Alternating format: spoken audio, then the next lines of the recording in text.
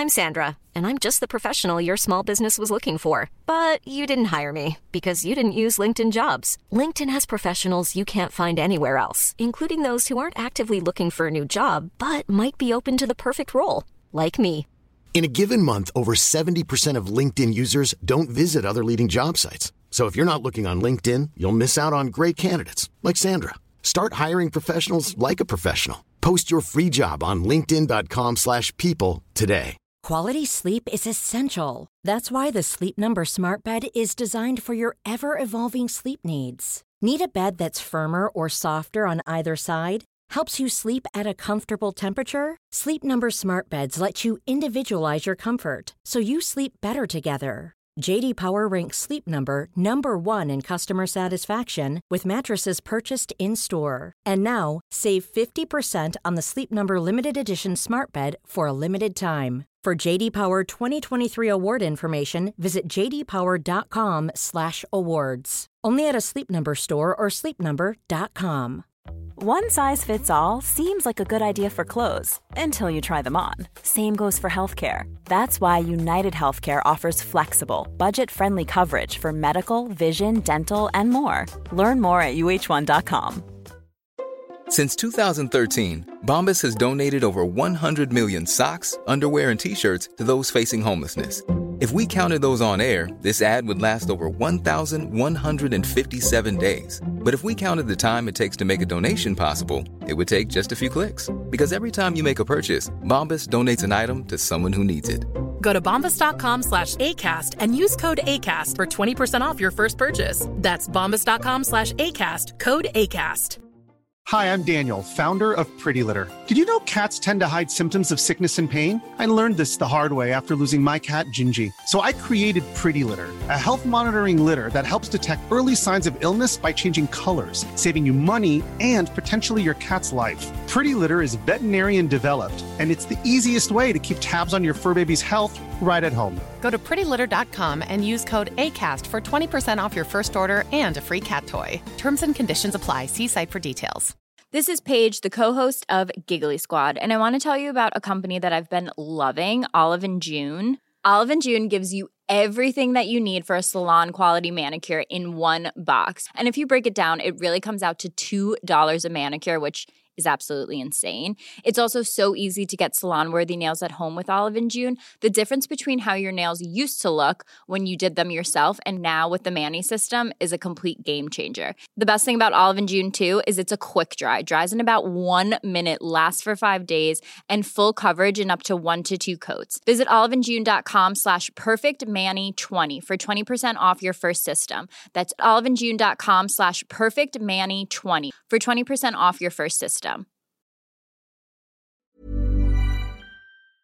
The following is a presentation of the Force Center podcast feed.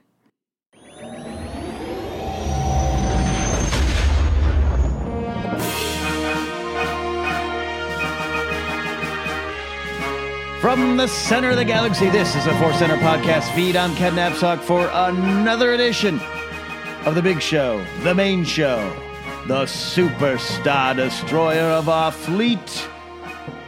Are we rebels? Are we resistance fighters? Are we First Order Empire? We're all of it, good and bad. Joined, as always, on the bridge, Joseph Scrimshaw, Jennifer Landa. I like this new canon you're introducing, that Yeah. even though this is the Super Mega Star Destroyer, that we could be a rebel incursion. Yeah, absolutely. Yeah. Infiltrating is part of Star Wars, Jennifer. Yeah, I could be a random porg on this You look like the type of porg that would steal a lightsaber and try to fly away. Yes. We're here to talk about a very important question. We're going to dive into it shortly on our main topic here today. Should the Star Wars movies care about Star Wars canon? Well, that seems like an easy answer, but it might be complicated. More complicated than you think, and we're going to take a look at that here in a bit. But I got to remind you, today's podcast is brought to you by Audible. Get a free audio book download and a 30-day free trial at www.audibletrial.com/forcecenter. Over 180,000 titles to choose from for your iPhone, Android, Kindle, or MP3 player. And as always, we're going to have our official Force Center recommendation for an audiobook to check out in a bit. But, Joseph, this is following Last Jedi, following, quite frankly, Rogue One, quite frankly, The Force Awakens, and the explosion of comics and books and shows and podcasts and everything. This is an important question for a fan base. This is something we're taught to respect, canon. Now, growing up as a Star Wars fan, I didn't know what that word meant. That wasn't there. It was like either George likes it or George doesn't. And then the 5 levels of canon came along. But canon's important. Yep. I get what's important. You get it. Jennifer gets it why we're important. But how it connects to the movies, that is become a bigger debate point, and we're going to take a look at that today on Force Center. That is right. Now, we're calling this episode "Should Movies Care About Canon?" And I'll say I think they do. I think like Rian Johnson was careful to have Luke say Darth Sidious. He could have just said Palpatine. They care about canon. They don't blatantly break canon, except for sometimes George did himself because he wanted to. And back then, Star Wars was George, so he's going to break canon. We're talking about moving forward, and I think what we're really talking about is how much the movies should respect and pull from this massive amount of canon that is being created by the books, the comic books, the TV shows, and even the video games. And I think the reason we're talking about it is it's this interesting relationship where you have to have movies where just Grandma Mary, who saw A New Hope once on the couch back in 85, can walk in and still basically understand what's going on in the story. But on the other side, so many of us are spending so much more time. There's so much more content with books, comics, TV shows, and there's a natural pull to say, I want to see all that stuff, all those characters, all those ideas on the big screen because it's all a part of the same thing. So to me, that's what the real tension is how do you make it accessible and still really pull from all of these other non-big screen worlds of creation. Yeah, the term you hear a lot in a lot of different ways is inside baseball, right? Which has just become, it's not even just about baseball anymore. It's just about, the three of us can get together and we can talk about, Volptesis and Oporensis and Kit Fisto. Easy to say words, and that means something to us, but to a lot of people it doesn't. But we still want to know, that it matters to us. It's a weird balance right now. Yeah. So, Jennifer, just as a kind of a starting place, you only have time to absorb so much of this other content. You do an amazing job of keeping up on the big picture. Like, I know you're not a quiz person, but I think you could kill some quiz questions about TV shows you've never watched because you stay up on the big information. You know what's going on. I would consider you definitely an inside baseball person, even though you don't read and watch all of this stuff because you don't have time. What is your big picture take on how much of this smaller screen stuff that you want on the big screen? Yeah, I think it's evolved because when I was younger and I had the time to put into it, I wanted to be rewarded for my hard work. Yeah. It's this weird thing where it was like, I've been reading these books and I want to see Mara Jade. And and it's like, that is the old gen. The new gen is a little bit, a lot older. And at this point, I'm like, I'm like, kids, don't leave me behind. I can't read every single comic book, and right. I want to play Battlefront 2 so badly, and I wanted to learn about Janina's character more and read the book. I just have not had time, but I don't want to ever get to a point where I'm watching the films and I'm like, I have no idea what's going on. You know what I mean? Oh, right. I don't want the story on screen to suffer because I don't know the backstory and I haven't read this novel about this character. It should be where it's like supplemental material where if you want to learn more, you want to dive in more, you can, but don't worry, people who have toddlers, you can still enjoy these stories. Yeah, I think that's powerful, the desire to be rewarded, and not even like I've put in this amount of time, so for 18 hours of my life I want at least one reference to Mara Jade to get those 18 hours of my life back. So I think it is more about, it just does make you feel more inside the world, and that's such a complete world, and there's no doubt that that's compelling. But I also want to get into that, just starting with it, I think there are good examples and bad examples. This has already happened. It is happening. In some possible good examples, I think a lot of times when people feel like, the small screen stuff isn't being respected, Saw Gerrera is huge. Right. They lifted an incredibly obscure character from the Clone Wars animated show and made him one of the main characters of the first standalone Star Wars movie. Right. Yeah. and that's and to me, it's a great example because there's such a story. He's handpicked by George. He was supposed to be in the original TV show in the mid-2000s, the live action. So there's a lot of power to that character. But it's interesting because I had a lot of people say to me, like, I don't know, why was he in the movie? Like, who aren't us or even on the outside. Yeah, I like Star Wars. I like the laser blasts and all the stuff. And they're like, that guy was it was pointless. And I'm like, no, he's not pointless. So that's why I struggle. That's why I still think it's a great example. I look to that one as to why it's important to have that connection. Yeah. But also why it's important that other people don't find it important. If that makes sense. That's interesting to me because I feel like going to the movie, Saw Gerrera's role is clear. He was an adoptive father who also abandoned Jyn and was a radical, and that's such a huge part of the question of Rogue One is how far are you willing to take it? Well, here's a guy who takes things too far, and we see an example of that. So to me, he's a character that works perfectly, but respects these smaller screen venues. Yeah, for me, I only said I don't even mean it to counter the example, but it's like it's as you're. I'm like, because that's one of my favorite characters in Star Wars now. And then I'm like, but I've had some people, friends of mine, text me. What was Forrest Whitaker? And I want to be like, well, you need to read more books. But really cool. Yeah, right. But so it's even the right answers are complicated. Yeah. Yes, and I think that with Saw Gerrera, what was so great is that like. You don't need to know about his arc on the Clone Wars to be able to appreciate him. But if you do want to learn more, you can understand how he got to this place of being so disillusioned and his relationship with his sister and all these things that fill in that backstory that when I was a kid, that was what I wanted from my Star Wars, to really dive deep and learn more about these characters that I loved so much on screen. So I think that Saw Gerrera for me also was like, when I heard about that, I'm like, how are they going to make this work? Take an animated character and, but they did it. And Forrest Whitaker is an amazing actor and he brought that character to life. But he's a great example of it working. Mm-hmm. I wrote down a couple other examples that I'm curious to see if you think they're good examples and if you guys have any other ones that are close to your heart of like, yes, this is what I want. Please do more of this. I thought with the whole Journey to the Last Jedi book and video game story, having the compass that appears in the video game where you as a player discovered that. You actively did that, and there it is in the movie. Learning about in the Legends of Luke Skywalker, how he does the fishing spear thing.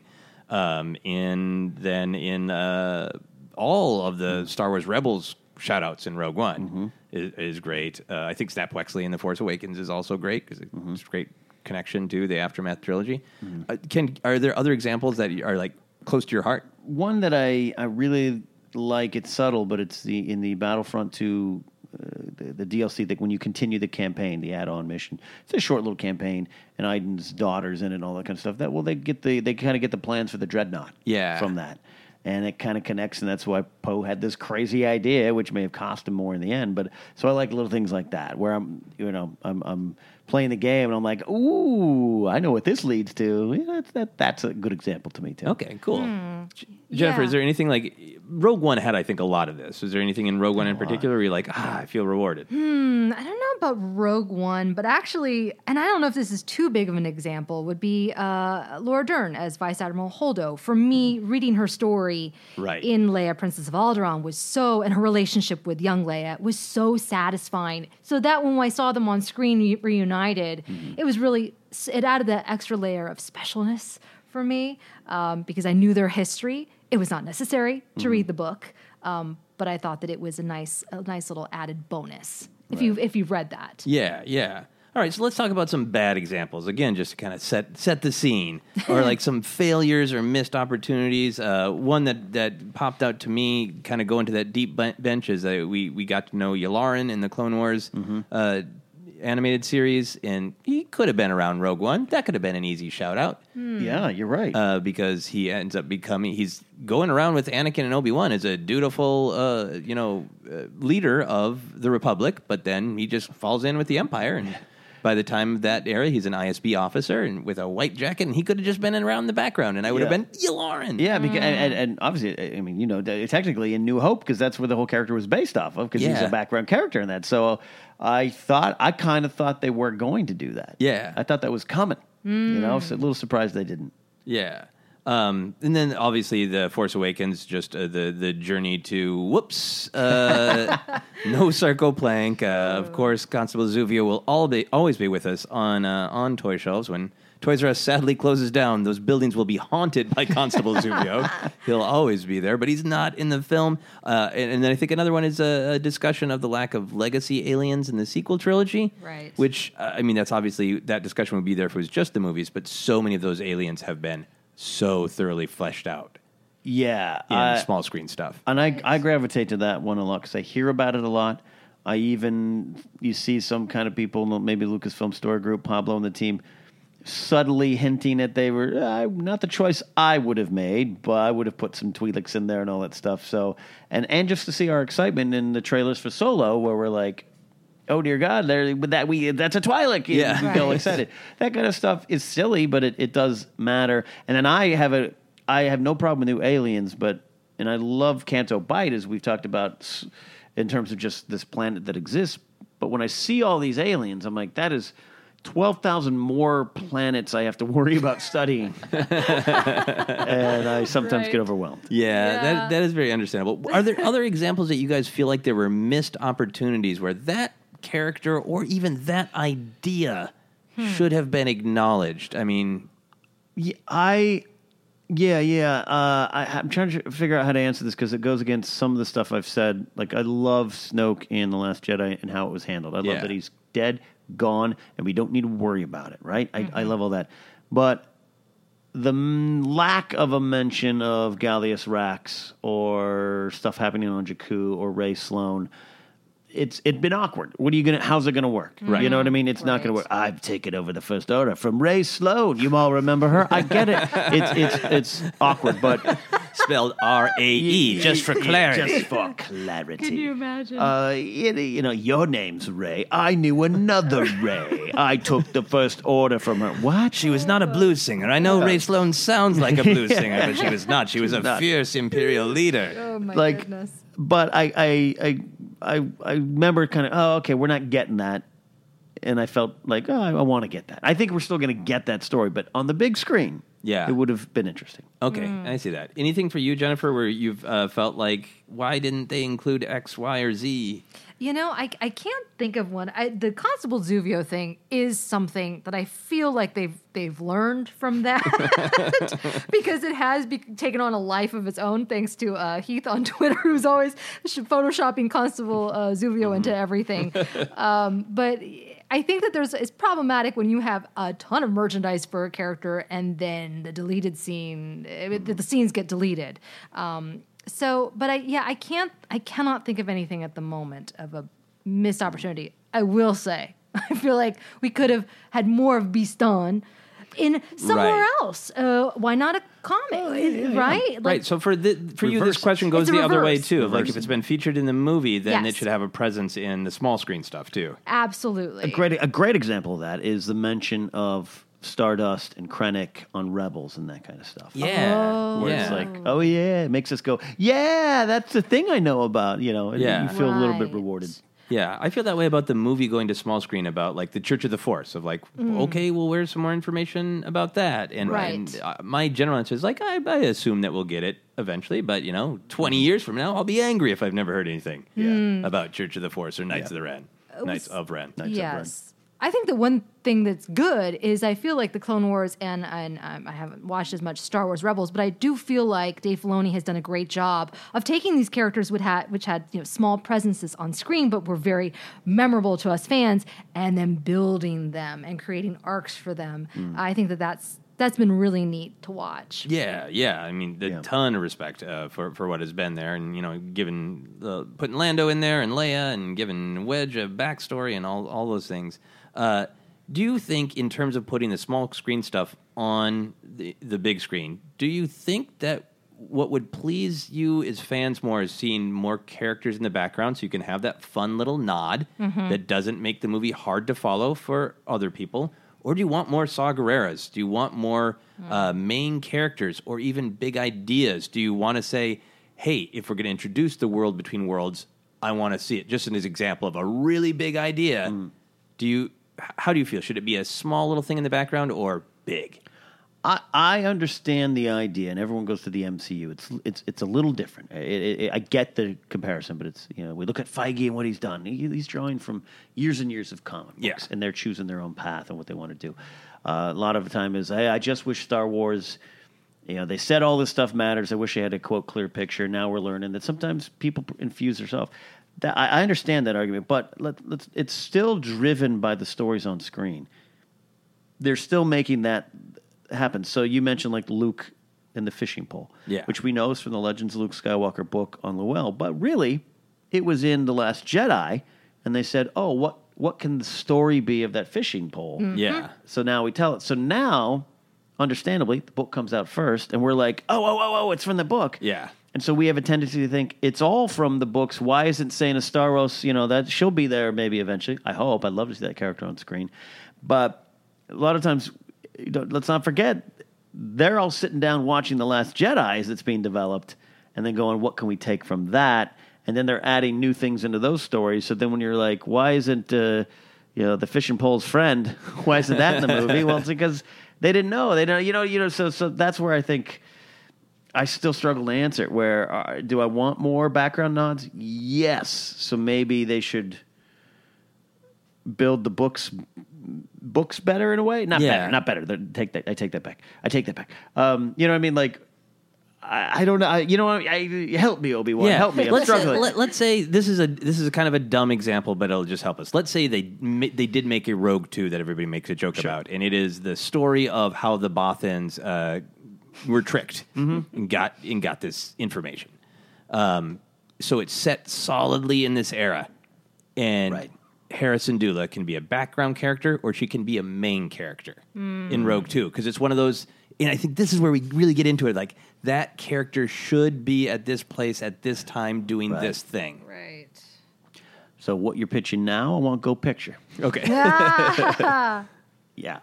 But do you want her as a background character, or do you feel like if she's there, go all the way in on Hera Syndulla? Go all the way in, but I bet it would be a little weird. Yeah. I bet it would be weird if it's not Vanessa Marshall's voice, if it's not Vanessa Marshall, if it's not Ashley Eckstein being, Ahsoka, that's brought up. And I think, Ashley Eckstein is a great voice actor, and acting and voice acting are really the same thing, just different skills, but they're not seen in the same light. So I bet she'd be recast. And then are you going to be happy? If it's someone else's Hera and it's not Vanessa Marshall's voice, are you going to be able to get over that? I don't know. But yeah, based on that, if we're looking at things, and that's where, again, I get it when people said no one sat down with a whiteboard or a corkboard and said, here, we're starting from this point, episode 7, and building everything out. But I think, to me, it's just a me personally, #me personally, I think it takes away a little bit of the creativity. If they're like, if you two have to be, this person's here, check them off here, get them here. Yep. I like what they say. The story group says, we don't worry about canon until someone wants to tell that story. Yeah. That's where I'm coming down at. Again, that's what I'm saying up top. Complicated answer. You think it's yes, but it's complicated. It's so complicated. And it's only going to become more complicated when we have a live action series. Because to me, the old me would have said, well, the movies, it's a hierarchy, right? Mm-hmm. Everything should come from the movies. Books, TV shows, all the big characters should be pulled from the movies, and everything else is just, like filling that world in. Part of me still believes that. But I feel like the animated series has done a fantastic job with Star Wars Rebels and Clone Wars, introducing this new lore, these new beloved characters like Hera and Ahsoka. Okay, Sabine, what do we do with that? We want more of those stories, so then the natural progression would be to have them in a movie or something. And then it's also with, the live action TV series, which is going to introduce new exciting characters. Well, then do we want a movie with them? This is just so complicated. Yeah. There's no easy answer. Yeah. And I feel like it's going to have to take away that hierarchy, which has always been, which is the movies, the saga films, is the what was it, like the A canon or B canon? I forget how Yeah, it there's used to 5 be. levels of canon, down to like Right. D, and Yeah. that was like Star Wars Detours. Yeah, Star Wars Yeah, Detours, I created right. it for that. Right. Before And- canon was Yeah, erased. like Canon F is just some crap you heard on the playground. Right, Yeah, yeah. might be true or not. Who knows? Right. Yeah. But it also is like speaking for our times. We consume movies and content on our phones now. And the idea, like people are not going to the movie theaters as much. So I think it is going to kind of like have to balance itself out in some ways. And we're going to have to get used to it. Yeah, I think the way I feel about it is I want to see characters or ideas logically where they should be, and I admit that is opening up the dark side path of pushing your glasses up and going, well, actually, Star Wars creators, Sabine should be there. You got to be careful about that. But if Jon Favreau if his live show is more set in the original trilogy era, I would want Vader to pop up. I would want Tarkin to pop up. If it's Mandalorian centered, I'd want at least a guest appearance by Sabine. Yeah. Because she should be there. And that's, I think, where it gets dicey because everybody's can be a little bit different. Right. Of like, well, yeah, no, Sabine was on Lothal. Why would she come? Right. But to me, it's like, if there's a huge conflict on Mandalore, she might pop in and have an opinion or Come a back. take or be somebody you can call for help. Yeah. All those kind of things. Yeah. Yeah. So it's a balance. How about ideas? How about just to take the specific idea because it's so big, the world between worlds. So it could be the world between worlds itself or the idea that there are weird secrets under lots of Jedi temples that are like that. Do you want to see those on the big screen in a proper Star Wars movie? Do you, Jen? Because I do from a certain point of view. Yeah, I kind of do. And this is where I go back to my old self, where there is something truly special about experiencing Star Wars in the movies, on the big screen, that these big ideas, these big reveals, I feel there's like a sacredness that should be reserved for just the film. Interesting. Right? Absolutely. And I have a couple ways. You're great question, Joseph, because you made me think of different things. Going in Last Jedi, we knew Luke was going to train Rey, right? We figured that was happening at some point. There was some kind of lessons.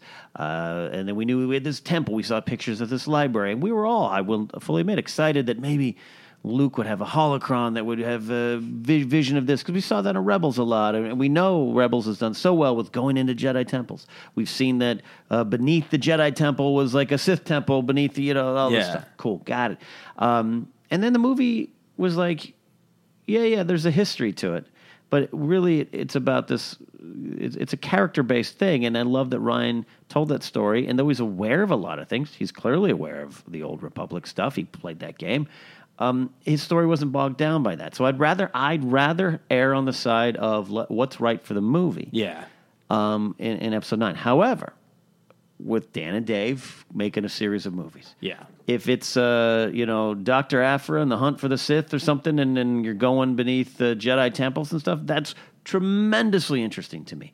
I just think if you start from scratch with that story and it's something different, I think it would have distracted a little bit.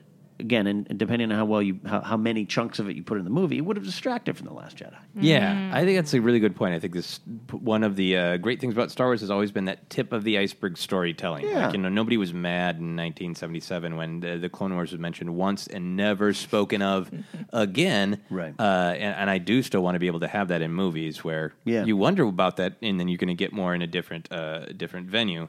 But I also take your point of like it should absolutely be ingrained in the story. Yeah. So I want to talk a little bit about the flip side of this. We've been talking kind of more of the pros of trying to include more stuff. But to answer the concern, which I think is legitimate, should anyone ever have to read a book to understand a movie?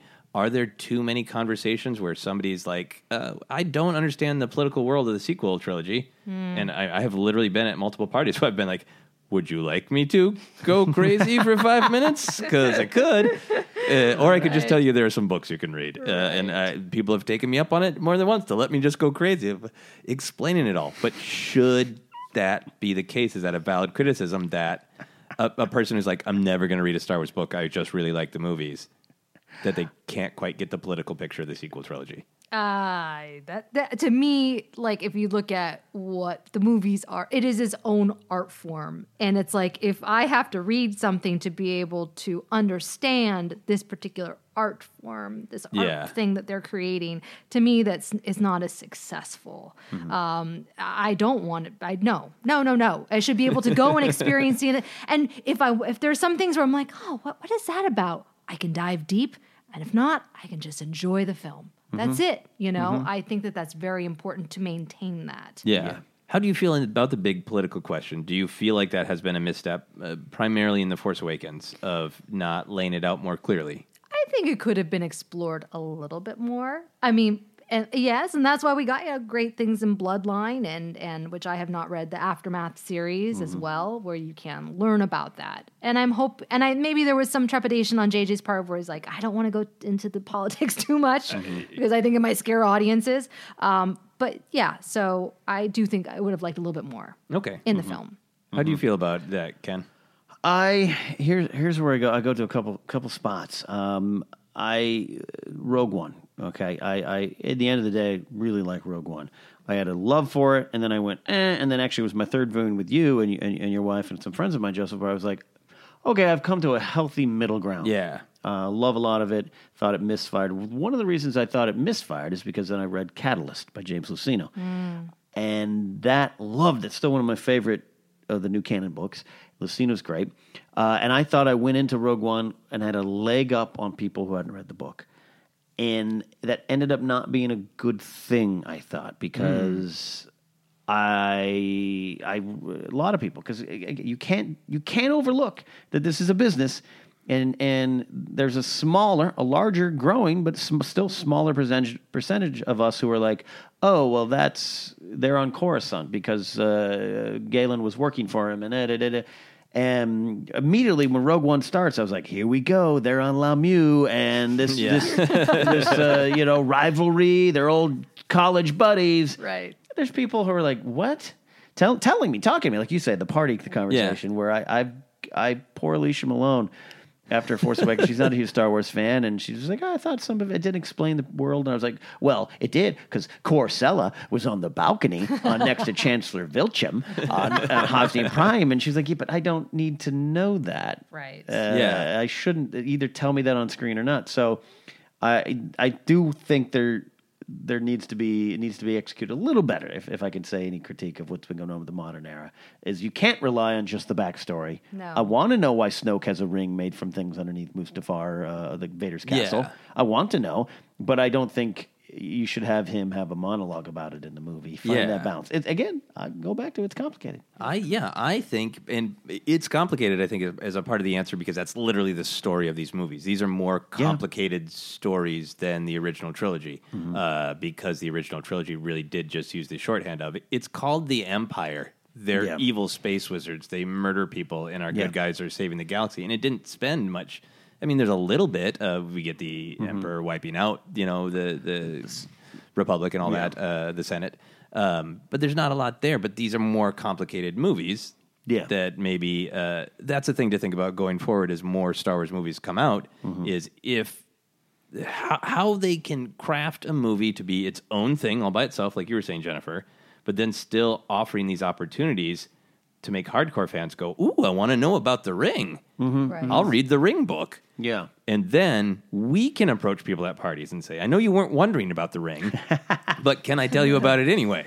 Yeah. Like maybe that's the happy place. And I get, look, this train has left the station in the sense of there's a lot of things in the original trilogy that you can go, okay, because of knowledge we know now, and go, but why? But why? And the answer is, well, George didn't know this would still be going when he was sitting there writing on his pad of paper. He didn't even know you liked Boba Fett. Yeah, he didn't know that. Right. Same way he didn't realize Darth Maul. Like, I love that he killed Darth Maul. And then I love that they found a way to bring him back and make it work. But I tell the story first. Do I want a unified outline for 7, 8, 9? I understand the appeal of that, but I am so intrigued by what Rian Johnson did by going, how about we go this way? Oh, okay. I love that journey. So, I'm going to go drink. Yeah. There's also a funny relationship that we have as fans with these movies. We are not typical moviegoers. And so, that's why you have these crazy Snoke theories, because people don't just want to accept that it's just a bad guy, in a gold robe. And it's okay to have, you should have those theories, right? Yeah, of course. That's part it's of the fun. fun. That's speculate responsibly. I think Chewie knew who Obi-Wan was when he walked in the cantina. That's my theory. If a solo movie or a standalone Kenobi movie disproves that, that's fine. And I think Boshek was a Jedi who knew this was part of the fate of the galaxy. Yeah. But I think it's something, as a filmmaker, you also have to recognize when you introduce these things that people are going to speculate.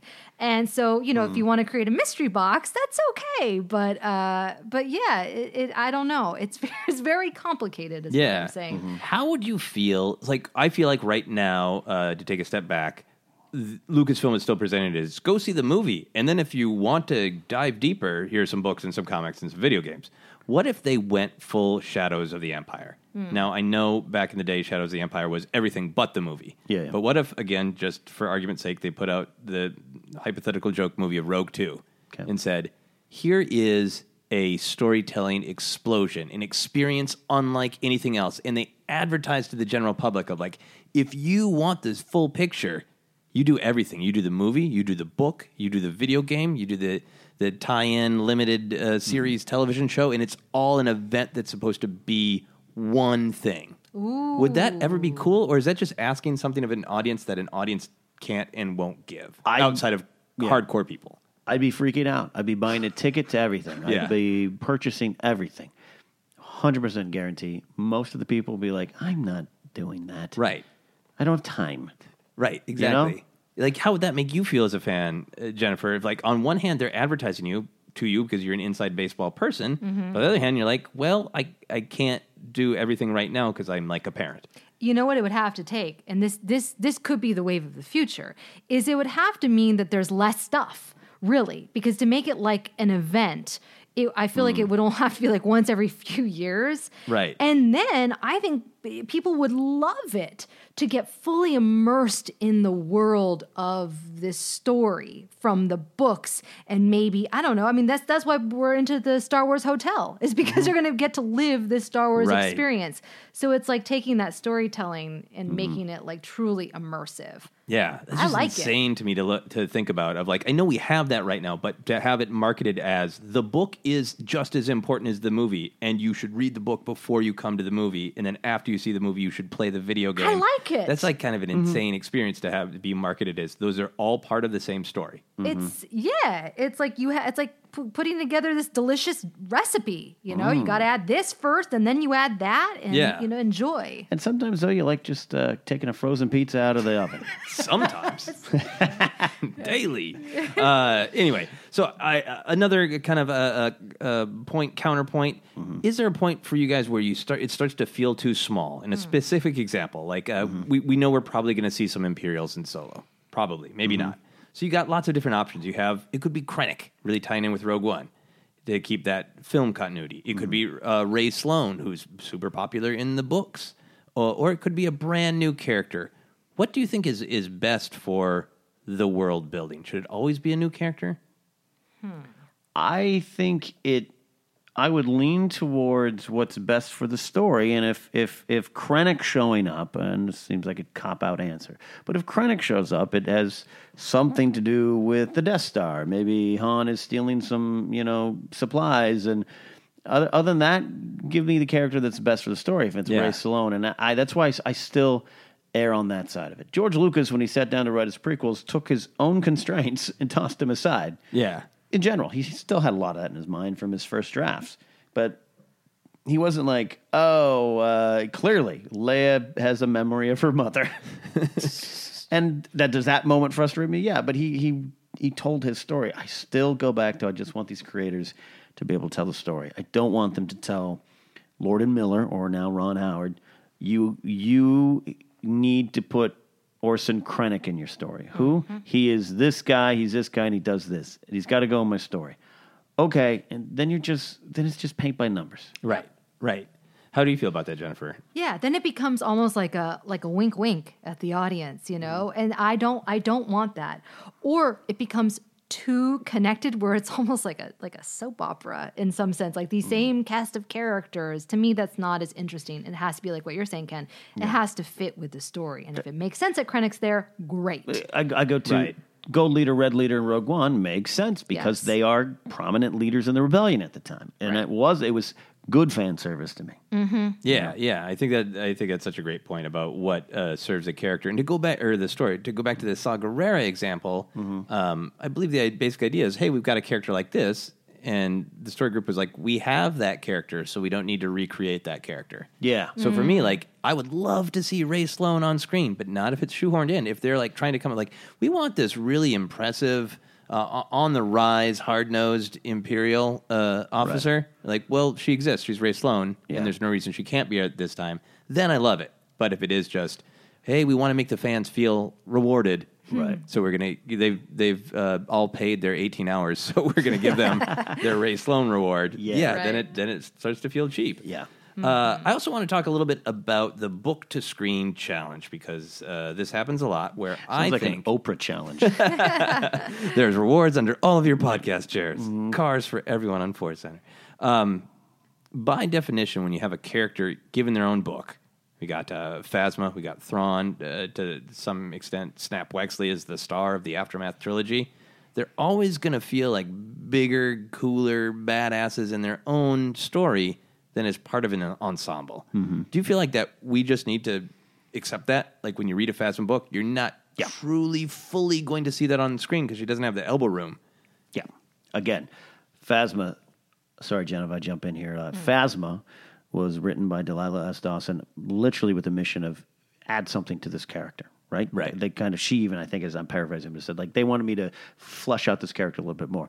Not just from The Force Awakens, because the documentary reminds us that Force Awakens wasn't even out yet when they were shooting Episode 8. Yeah. I have a real-world example of this, of Phasma. Watching Last Jedi again with my friend. She loves Gwendolyn Christie, is intrigued, doesn't know who Phasma is too much other than what she's seen on screen, hasn't read any of the books, and is like, why did she keep her mask on? It would have been cooler if in this fight with Finn, she took her mask off and we saw Gwendolyn's beautiful face and her intense face and fight. I said that would have been great. However, the character comes from a planet, hard to explain, kind of stuck in the past, environmentally challenged planet where her culture puts on masks and it's important and she doesn't take them. You don't take them off. It means something. So when Finn hits her in the head there and cracks and you see her eye, it means something. And then my friend immediately goes, oh, wow, that is awesome. That adds something to the character. How come they couldn't say that in the movie? And I'm like, fair point, because they wrote all that later. So I guess the argument people will say, well, then that's why it should have been fleshed out beforehand. But I just don't, that doesn't allow for story to happen. Yeah. That doesn't allow for story to happen. And I would say the Gwendolyn Christie thing for me is that the Phasma character looks cool with that armor.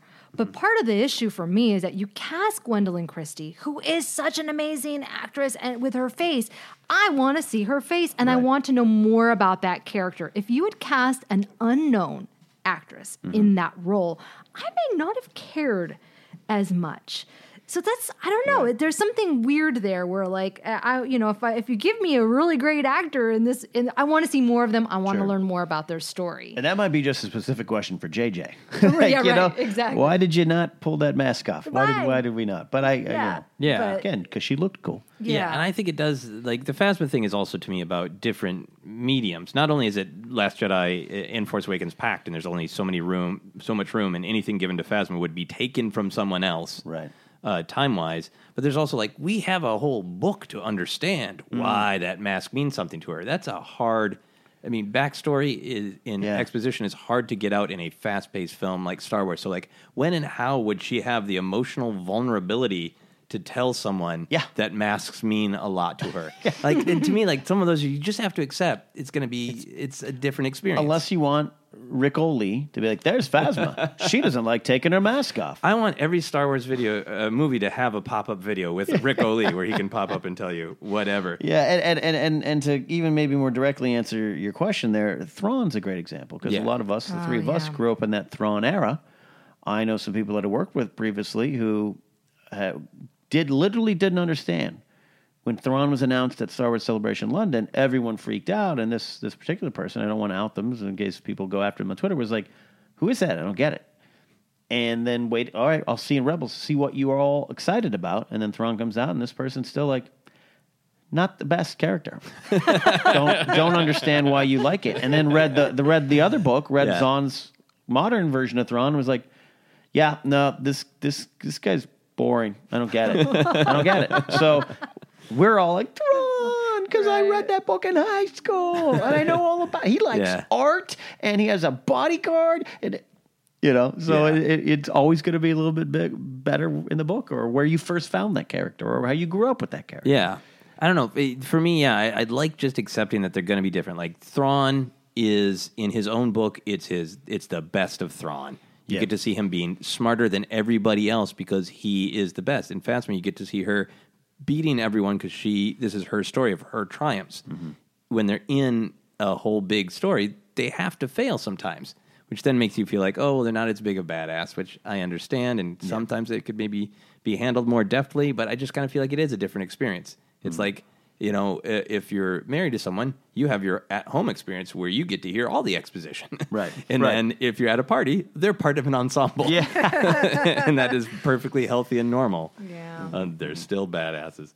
All right, just a couple more points at talking. Are you guys excited if Rian Johnson sticks to what he's said so far in Ron Bergman, his producing partner, and that new trilogy is just separate from everything. So it does not ignite any of this. There's no reason for a Ray Sloan to show up. There's no reason for a Krennic to show up because it's totally separate. Are you excited for that? I am excited. I'm more intrigued. I'm excited because it's new Star Wars. Yeah. I'm intrigued because this goes to my not loving the EU as much as other people, not really caring about the Knights of the Old Republic game. I'm like, no, I like the story of the rebellion against the Empire. That's Star Wars to me. That's why I love Rogue One. I love Catalyst. I love Admiral Raddus. I love all that era. And then I love seeing it play out again with these characters. So I'm intrigued not only what Ryan and Rom and his team can come up with, but how I'm going to react to it.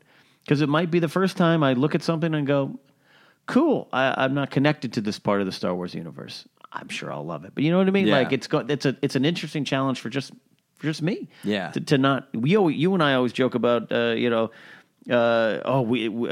new Star Wars movie means we are going to watch something we don't know. We don't know what that alien is. Yeah. We don't know who that character is. Who is that in the background? What does that cane do? Yeah. Yeah. Now I have an entire franchise where I have nothing to go from. It's a challenge for me, and I like being challenged. Okay, cool. Jennifer? Yeah, it's exciting, but it's also scary for that very reason, because that's how I feel every time we watch a new Star Wars film, where I'm like, oh, shoot, I don't know this planet, and oh, no, what is that? What is their relationship, and how come I didn't read that book? So I find it exciting, and I find it liberating, too, is that if it is totally new, they can craft something totally new. And I'm sure we'll get some complaints online, of course, because that's the internet. Yeah. But I like the idea of people not comparing and saying, if they were to do like the Old Republic, oh boy, fans are going to have a very specific idea of what it should be. Hashtag not my Revan. Right. I don't want that. Yeah. Give them a clean slate. Yeah. I'm fascinated to think, like, if there is, so much going on that maybe Rian Johnson's trilogy isn't as supported with books and movies, because maybe that's happening to Dan and Dave's movies, or the live TV show, or the new animated show, or another trilogy of movies that's also happening at the same time. It's fascinating to think about what would it be like to experience in this day and age Star Wars movies that are, for right now, just movies. Mm-hmm. So you couldn't go in your mind there'll be a book in 6 months that tell us about that. But it's just like, no, this is like original trilogy. Just if a thing gets mentioned, it's intriguing, and you get to think about it, but there's not going to be an answer for a while. It'd be like 1977 all over again. Yeah, that's really intriguing to me. I would be, not that I don't want all the books in the comics, because I do. And to wrap up this conversation, then, we always want to have a fun question. So if we could get any character from comics, books, TV shows, video games on the big screen, who would we stomp our little Star Wars fan feet and demand, and our wishes granted? There's a lot to choose from, which is a testament to the success of what this expanded new canon has done, the comics and everything. I go to the comics a lot first, but I don't know. Ray Sloan's intriguing to me because you've seen her show up in different books, right? New Dawn being the first. Santa Starros is interesting to me. I want a Lando and Santa Starros adventure or something like that. That tied up with the younger Han. That's right. Give me more Alden. I haven't even seen the movie yet. I go to some of those characters. And that's a really good point. Is that the comics, the new stuff that's being created in the comics? Certainly, the comics is getting stuff from the movies, but the comics aren't being put on screen as much. Yeah. Jennifer, who would you add? I would add somebody from the comics, which I have not even read her entire arc in Shattered Empire, Shara Bay, Poe Dameron's mother. Oh, yeah. I would like to play her. No, she's a rebel pilot, Battle of Endor. There could be Ewoks. Any chance I could get to bring them back. She's a mom, and I'm sure, I want to learn more about that and that struggle, but raising a child and also wanting to, fulfill her duty. So I think that'd be cool. Yeah, I would absolutely go see a movie that was called Shara Bay, Poe Dameron's mom. So everybody knew what you were getting. Just so you know, yeah. Oh, man, that would be amazing. Just visually, Embo. I love Embo from the Clone Wars. A great bounty hunter. He's the same species as Constable Zuvio, and even Constable Zuvio didn't make it to the screen. So Embo and his cool hat, I think, are coming somehow. The big screen or the small screen. Yeah. Other characters that it really lit up for me is some of the characters in Aftermath. And we got Snap Wegsley, who doesn't... there's some disconnect to his character. But his mother, Nora, is an amazing, well-developed character. And Singer Wrath Valis is an Imperial who used to be brutal, used to torture people, and then turned over a new leaf to be a part of the New Republic. That would be a character that I would love to see on screen. That would be cool. That's good. Also, Duchess Satine in another form. Oh, yeah. I was thinking about, you said Embo, so I'm thinking about characters we've already seen, and Clone Wars had a lot of fun with the Bo-Katan is another example, too. And I guess Iden Versio, too. Oh, yeah. Yes. I mean, her story's kind of out there already, but you can find some way to tell it, and I think Janine is so great to put her on screen in some form would work as well. Yeah, definitely. Yeah. So there you go. There's some conversation about all the different ways that canon interacts. Is it all movie down to the small screen in the books, in the comics, or do we want to get it a little going back and forth? And in general, I think we're all on the same page of whatever works best for the story is best, but also make us feel a part of the galaxy. Make it legal. And like I said up top, it seems like a simple question, but it is complicated and layered, and there's a lot of realities, a lot of business in it, and a lot of us as fans wanting to make sure we're heard and still having fun with our experiences. So, Joseph, great discussion. Thanks for leading that here on Force Center. And guys, you're our Force Center listeners, and this is just for you. Audible is offering a free audiobook download with a free 30-day trial to give you the opportunity to check out their service. We are recommending Bloodline, Joseph. That's right. So if you want to be a person at a party who can answer the question, what's the deal with the First Order? Why did Leia and Han? What happened with them? Where was Ben Solo when this? There's a lot of great stuff that fleshes out the Force Awakens and the whole sequel trilogy beautifully. Absolutely. And to download Bloodline or your free audiobook today of your choice, go to audibletrial.com/ForceCenter. Again, that's audibletrial.com/ForceCenter for your free audio book. As we do each week on the main show, we like to take questions from Twitter, Facebook, and definitely from our Patreon supporters. And we have some questions this week. I'm going to be asking them. You guys will be administering, or I'll be administrating the test. You'll be taking the test. This is from Facebook. Caleb Barnes says, if you were asked to be an extra in a future Star Wars film, what would you choose to be? He would choose, he says, I would choose a First Order Imperial officer, though it's a tough choice. Mm-hmm. Jennifer, all right, we know you want to be Shara Bay, so that answer is out there. But if just want to be a little background extra playing something, what would it be? No, I want to be a rebel pilot, and I want to be awesome, and I want to live so I can appear in more movies. Yeah, just be the one that shows up in 3 movies, like as a wingman or wingwoman. You want people to be tweeting at Pablo Hidalgo going, what's that character's name? Yes. Like, we'll tell you when there's a reason. Exactly. Yes, in canon. I like that answer, Joseph. I would like to be either a Jedi. I've discussed being a poor Jedi who falls. But I would also be very happy to be a shocked bar patron who is reacting to something. There's a lot of that. Yeah, I want to spit purple booze, a spit take with purple booze when somebody gets murdered in a bar. That'd be happy making for me. I'd have to agree with Caleb here. You guys know I love my Imperial officers. I always thought I wanted to be like a biker scout, and that would be cool. But being an Imperial officer, rewatching The Last Jedi again, seeing the First Order officers on the deck, like I'd be like to be the one that's like, sir, Radar's picking up 4 bogeys. Like I could be good with that. Great audition. Mike Lovins has a question and a very statement and a question. I've been thinking about the Rebels finale.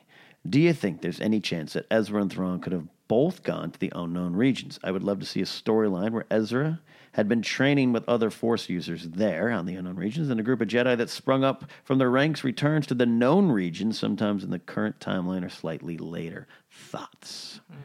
Thoughts? That's a big one. Joseph. Yeah. No, I have thoughts. I really think there is a good possibility that Purgletown or Purgatory, as some people have suggested we call it, wherever Thrawn and Ezra went, that it is going to be in the unknown regions. And that desire, that hope was encouraged by the Last Jedi novelization having discussions of all of the horrors and challenges that were faced by the First Order in these sort of wild and unknown regions. And having Ezra and Thrawn be a part of that story would be fascinating to me. Yeah, Jennifer? Yeah, this is where I'm like, okay, I should have finished Star Wars Rebels because I don't know.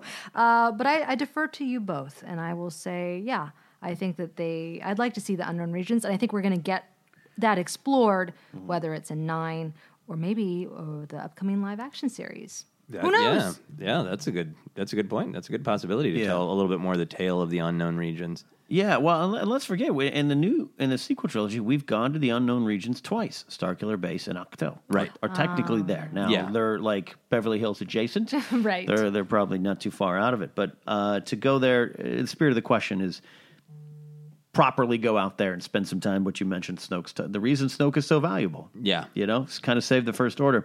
I have a theory. I'll say this. I think maybe Ezra and Thrawn, I think, number one, they are out there. And two, I think maybe they end up teaming up. Yeah. I think it's a buddy cop. Maybe not as funny, but one of those. Thrawn convinces, like, hey, look, all I've been trying to do is save my people from these threats, and Ezra's going to be a noble Jedi. Yeah, I think that's great. I think, Mike, this is a great question because I think it also raises a really interesting question of Ezra's kind of passed his trials from a certain point of view. Right. Full Jedi, does he start training people? It's a great, great question. And I like his idea, like what Mike's saying here about, hey, maybe some of them go back, at some point. That raises a question because it seems as though the Jedi were definitely dormant from Return of the Jedi to The Last Jedi now, at least beginning or the end of Force Awakens. I get that picture. Yeah. But there's always that little straggler. I've always been okay with that there's some Order 66 survivors. We know there are. I like all that kind of stuff. But I love more, though, the idea of just Ezra not needing to worry about that. That's not his purpose. Yeah. Is even being a Jedi. Yeah. All right. Thank you, Mike. That is from Facebook as well. On to Patreon. We always like to take 2 questions from our Patreon supporters. And Brett James says, assuming a Luke appears in 9, what expectations do you have for Luke? Both Yoda's and Kenobi's Force Ghost becomes more materialized from film to film, and Yoda interacts with his physical surroundings in The Last Jedi. I wouldn't be shocked, says Brett, if Luke can go beyond that and completely return to his physical, corporeal form. Thoughts? So what do you think? Oh, I think so many things. I was laughing at my attempt to contain myself. Take it away. Oh, yeah. There've been theories floating around like, well, maybe Yoda is extra powerful as a Force Ghost, or maybe that's a little bit of he's accessing something on Ahch-To because it's a strong Force planet and all that. But I liked how much it opened the door with they can interact with the environment, and it seems like Luke would be powerful enough to. But there's a part of me that feels like his story in The Last Jedi was, I don't want to make some of these choices that lead to violence anymore. Right. I want to only help in a saving what I love, not attacking what I hate kind of way. So a part of me thinks, as much as I would love to explore all the cool, what can Luke do as a Force Ghost, that it's almost resetting some of the questions of The Last Jedi. And a part of me really wants to see the lesson that Luke truly learned is to be there for Rey, so that he is to see him in 9 with being there as a Force ghost for counsel. To say, Rey, I trust you to make your choice, but if you want my thoughts and experiences, here they are. Let me pop in with a word of wisdom the way Yoda did. Yeah. And Rey, you make your decision. Rey, you are the Jedi. You go forward and you do whatever needs to physically be done in the physical world. Yeah. Right. I like that idea, Jennifer. Yeah, maybe that's when he'll offer the last lesson. Third lesson. Let's finish our third lesson. But I feel like having a Force ghost would be predictable, but having him actually appear more of a physical self would be something very new. I would like it, but I see your point, Joseph. Yeah. It would have to be to serve Rey and offer her counsel. Yeah. I really want Luke Skywalker to appear in this movie one way or another. Please. Yeah, I would put some money on it happening. There's some real world reasons we might want a familiar face around all that kind of stuff too. But I like what you're saying, Joseph, in the sense of like let's keep it in the same ballpark. But I am also intrigued, Jennifer, by the idea of fights, otherworldly fights. Does the spirit of Snoke go somewhere? The Sith and dark side users don't typically move on from what we know. They, Vader's redeemed. Is there some kind of interaction? I mean, there might be some time between the movies, but does he interact with Anakin in any way? Like, is there things that can happen? Can you do something? Because I do agree with what you said, Jennifer. It is predictable with the idea of him being a Force ghost, but that's okay. It's okay, yeah. It's a comfort, Right. We saw Obi-Wan do it. We saw Yoda do it. Saw Anakin do it. It would make sense. Saw Qui-Gon do it, technically. It would make sense. But I don't want it to... I don't want him to suddenly also be there at the end with a ghost lightsaber. Yeah. Let's give that power to Rey. Yeah. Okay. Final one. Brian Safirny. How do you say it? I would go Safirny, but I would Safirny? probably be wrong. Safirny. Now, we're so historically bad here at Force Center, but Brian Safirny, Sifo-Dyas. Jennifer usually gets it right. Do you want to take a swing? Yeah, I would say Safirny. All right. Safirny. Hey, Brian. He's got a question. Get it, Joseph. Always talk about the Mortis arc from Clone Wars, which is great. What are your thoughts on Boba Fett and his cruise arc from Season 2 and on? This is one of the more overlooked aspects of the Clone Wars show that really worked for me. Thanks, guys and gals. May the Force be with you always. So, Jennifer, you like Mortis too. Yeah, I did. Let's give you some credit there. Yeah. Hey, wait a minute. I liked Boba Fett's arc. I've never been like a huge Boba Fett fan, but I thought to me, I liked seeing him as a young boy and then kind of growing up a little bit. And I think that's what the Clone Wars and, like I said, Star Wars Rebels did so well, was taking these characters like Aurra Sing and Boba Fett and really like giving them life and expanding these characters to make them more than just some cool looking, actors in cool costumes. Yeah. And so, I liked it. I don't really have anything. I'll let you close on this one, Joseph. I think it might be more closer to your heart, right? I liked it because it gave Boba Fett a mother figure, Aurra Sing in a way, right. and I'm intrigued by the bounty hunters in Star Wars. It's definitely a part of Star Wars. Sometimes I miss that we don't hadn't had the time yet in the sequel trilogy to really spend some time with some bounty hunters. I think who knows, we might. The slicers and the code breakers of the world were another aspect of that I did like.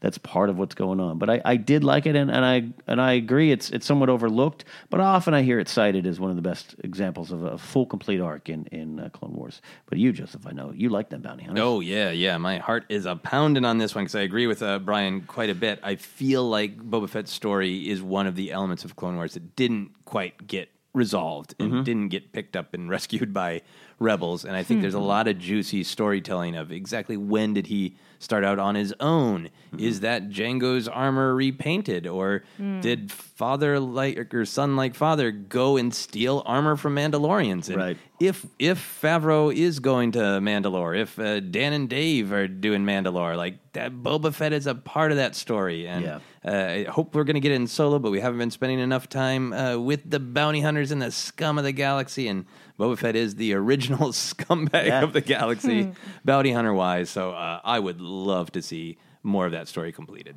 Absolutely. I would too.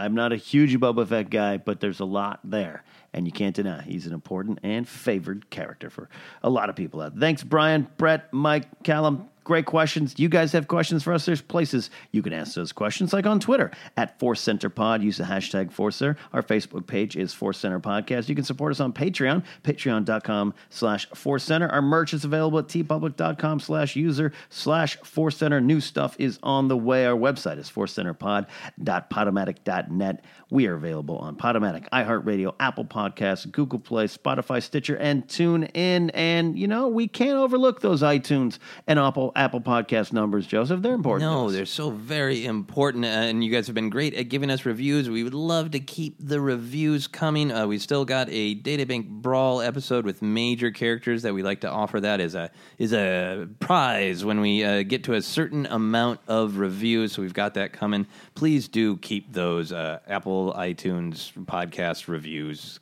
flowing in. Absolutely. Guys, we're wrapping up for the day, but you come on back next week. Come on back for our other shows. You come on back for Databank Brawl and Star Wars Counseling. Just want to tell everyone, Ken is sober right now. I'm sober. That's not a whiskey-infused Southern accent. No, that's just the spirit of Ken's heart. Every time I have some Jack and Coke, that's what happens. Yeah, you come on back. Yeah, y'all here. All right, come on back to our cantina. We have a lot of fun. And we have a lot of other things going on, like you, Jennifer. Yes, I won't talk like this now. Okay, you can find me on all the social media sites at Jennifer Landa. Be sure to check out Happy Beeps every other Friday, and I'm drinking water. Thank you. Well, Mr. Scrimshaw. Tell your tale, Joseph. The old social media. That's where I hang my hat. Yep. Good old Twitter. I like to say positive things. Sometimes get yelled at by people, but then I'm mute and I block them. You want to be part of that? Hopefully the positive side of that. You can find me as @Joseph Scrimshaw on Twitter and Instagram. Oh, that sounds mighty fine. Yep. And then I got a website, josephscrimshaw.com. Find out about live shows in Los Angeles. Yeehaw! Los Angeles, California. Yep, Los Angeles, California, March 30th. Game night variety show. Oh, yeah. Anyway, I got to go rest my dogs. I'm going to saddle up the horses and going out to your comedy show on March 30th. Have a lot of fun doing that. You can follow me at Ken Napsuck. I play the video games on Twitch. Have a lot of fun doing that. I can talk pro wrestling there, too. You can follow me a lot of places. All right? Have a good time now. All right, for all the cowboys and cowgirls out there in the Force Center Galaxy, we'll see you next time here on Force Center.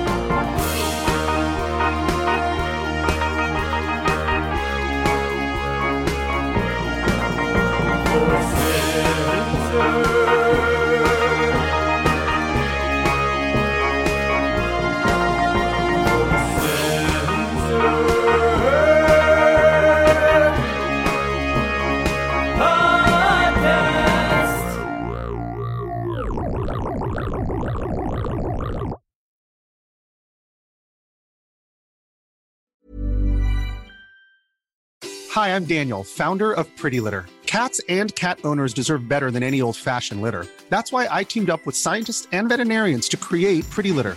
Its innovative crystal formula has superior odor control and weighs up to 80% less than clay litter. Pretty Litter even monitors health by changing colors to help detect early signs of potential illness. It's the world's smartest kitty litter. Go to prettylitter.com and use code ACAST for 20% off your first order and a free cat toy. Terms and conditions apply. See site for details.